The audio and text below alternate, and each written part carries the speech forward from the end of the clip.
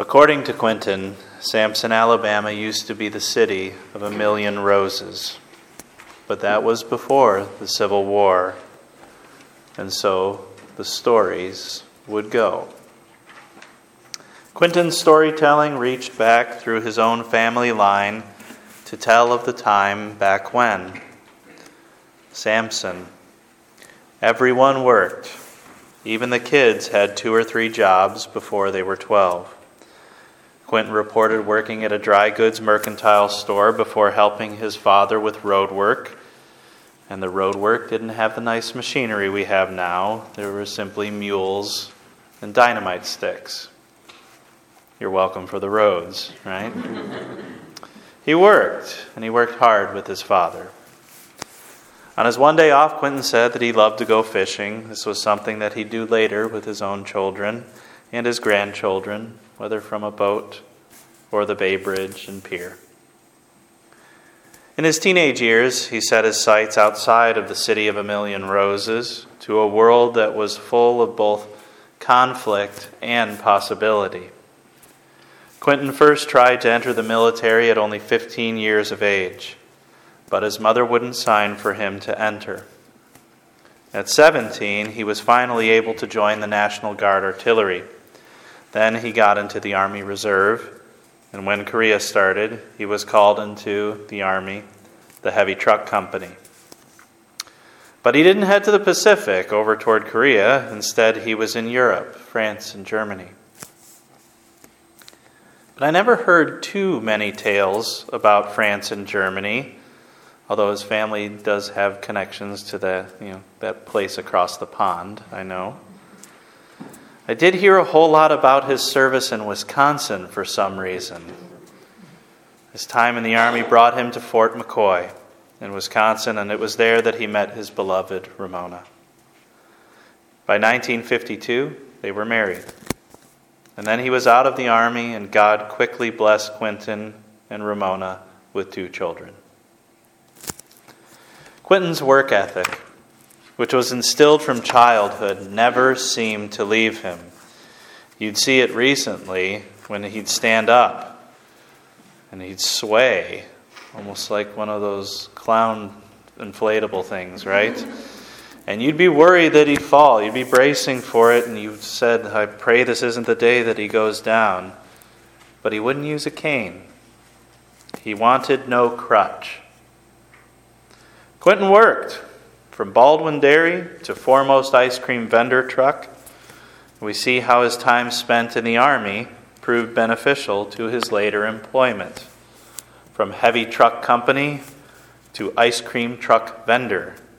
So long as someone still has a soul and a heart, an ice cream truck vendor has no lack of friends in the neighborhood. Once the stores got their fair share, what could be shared was shared. Neighborhood kids and even dogs would line up to see him if he was willing to give out any treats.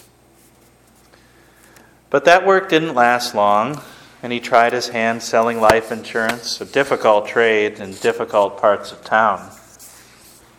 Finally, he landed with Frito-Lay as a distributor and vendor. You likely aren't going to be able to go down the snack and potato chip aisle in the grocery store or the gas station aisles without thinking of all the hard work he did and without a tear in your eye as you remember Quentin.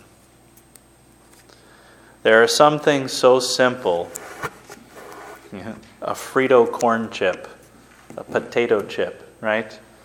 Some things so simple that many people are going to pass by that are somehow now sacred for this family. It means something more. It's how God provided for you through this man. Quentin knew work. It wasn't just one job at a time. For a few years in the 60s, there were 2 restaurants to manage, 2 horses to keep, rental homes to maintain, shrimping on a shrimp boat. And although work ethic was very strong, there were times when he'd sit and he'd hold his children and read stories. And even the time spent working became family time. I guess that work ethic gets passed along. Working on the shrimp boat together, that's family time too. Washing dishes at the restaurant, that's family time too. Time at the rodeo because he was the one breaking all the horses, that's family time then too. Quentin worked with his father on the roads, and you worked with your father. And those are cherished memories now. Quentin knew history and stories. There was the time, and I think you all know it, that he suffered Stephen Johnson syndrome. Right?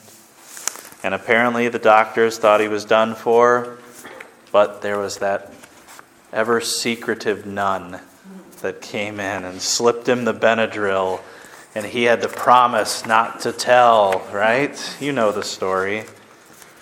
And then the doctor came in the next day, and apparently the doctor, according to Quentin, hit the roof and was amazed that he was doing better, simply able to shake his toes around. We heard his stories. We talked with him. We came to the house on a lane circle, and the door was always open. No matter how hot it was, and it was rarely this cold, and I still bet that main door was open. And I would think, how much air conditioning is being wasted? Come on. But it was open. It was like those open houses around Christmas time with a spread of food and punch and friends and neighbors just cycling through the house. And his brothers and sisters at our church, Emmanuel Lutheran, were blessed to come near every Christmas and to sing carols and hymns to him. And he would always say, when we'd ask what his favorites were, he'd say, I just love them all. I just love them all. And we'd get the full open house treatment with coffee, punch, endless cookies and treats. Thank you, Mary. We look back on the pictures, too, when we sang to Ramona when she was in that bed by the front door. And now we will look back on the pictures of Quentin, and we will miss him, too. Later in his life, Quentin enjoyed traveling and woodworking. The annual summer trips to see family were expanded, up in Wisconsin, right? Were expanded into motorhome trips out west. The woodworking was incessant. Something fun for the grandkids, a practical table, or just fixing a piece of furniture for a friend. And one time I asked Quentin, the Lord Jesus, he was born in the fullness of time, of course, and he was born of Mary, and he was raised by Joseph, a carpenter. He likely followed in his father's footsteps and was a carpenter himself. And I asked him, do you think that tells us something about our Lord, being a woodworker? And Quentin answered, and I could tell that he felt his answer was either maybe he thought my question was irrelevant. That's fine too. But he thought his answer, I think, was irrelevant, insufficient, or he just wanted the conversation to move along. But I relished his answer because he said, well, you can make just about anything out of wood. Maybe that's why Quentin liked the Old Rugged Cross song so much. But you, I, and Quentin know full well that it isn't the quality of the wood or the cross itself that mattered. What truly mattered was the one who was nailed to that wood, the Lord Jesus Christ. For all the jobs that Quentin had, and for all the self-reliance that he had, even all those jobs that he had at one time, there was one job, and there is one job that Quentin was never able to have for himself or for others. Savior. Quentin, as we remember him today, for all his wonderful qualities, we must also be honest before our God and acknowledge that Quentin was a sinner who needed saving. It was why he liked singing Amazing Grace, because he knew that he was a wretch. If he's willing to say it, then we can say it not only of ourselves, but of all of us.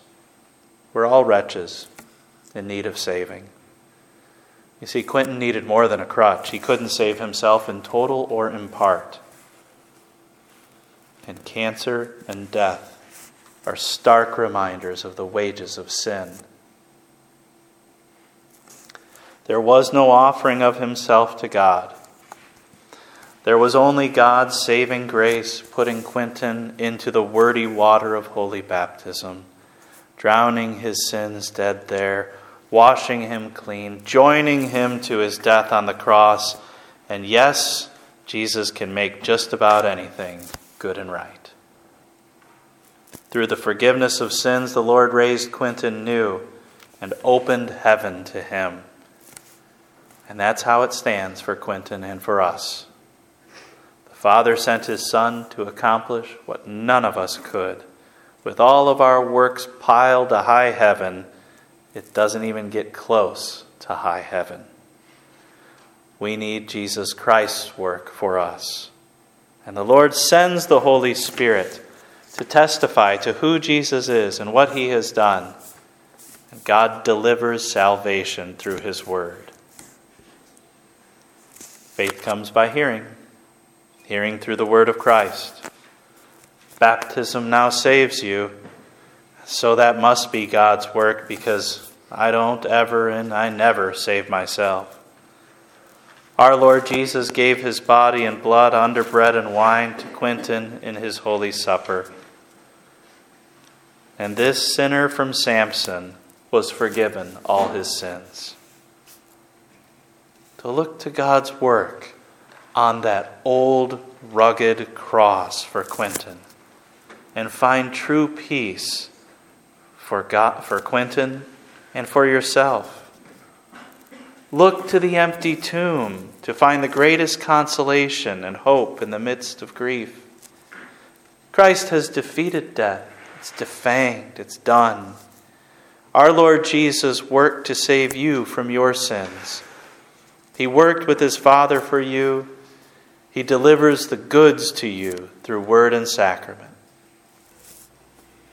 It's good, right, and proper to remember Quentin, to share the stories that he shared, whichever way he told them to you, right? To mourn and grieve over his death, to look forward to being reunited with him and Ramona, and all those who believe in Jesus Christ as the way, the truth, and the life.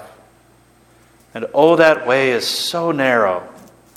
There is only one way, one truth, one life. There was only one death on that one tree that pays for the sins of the world. Yet because of the death of Jesus Christ, our Lord, the curtain is torn from top to bottom. Heaven itself is open to us, wide open like the doors at Elaine's Circle, beckoning one and all to come in. You're all invited to enjoy the spread that God sets before you. Thank the Lord for what he has done for Quentin and for you. Because of Jesus, we have certain hope for the grand reunion at the last when he returns in glory. Because of Jesus, we're headed to our true home to be with our Lord in the new creation, to a city more beautiful than one with 1,000,000 roses. Amen.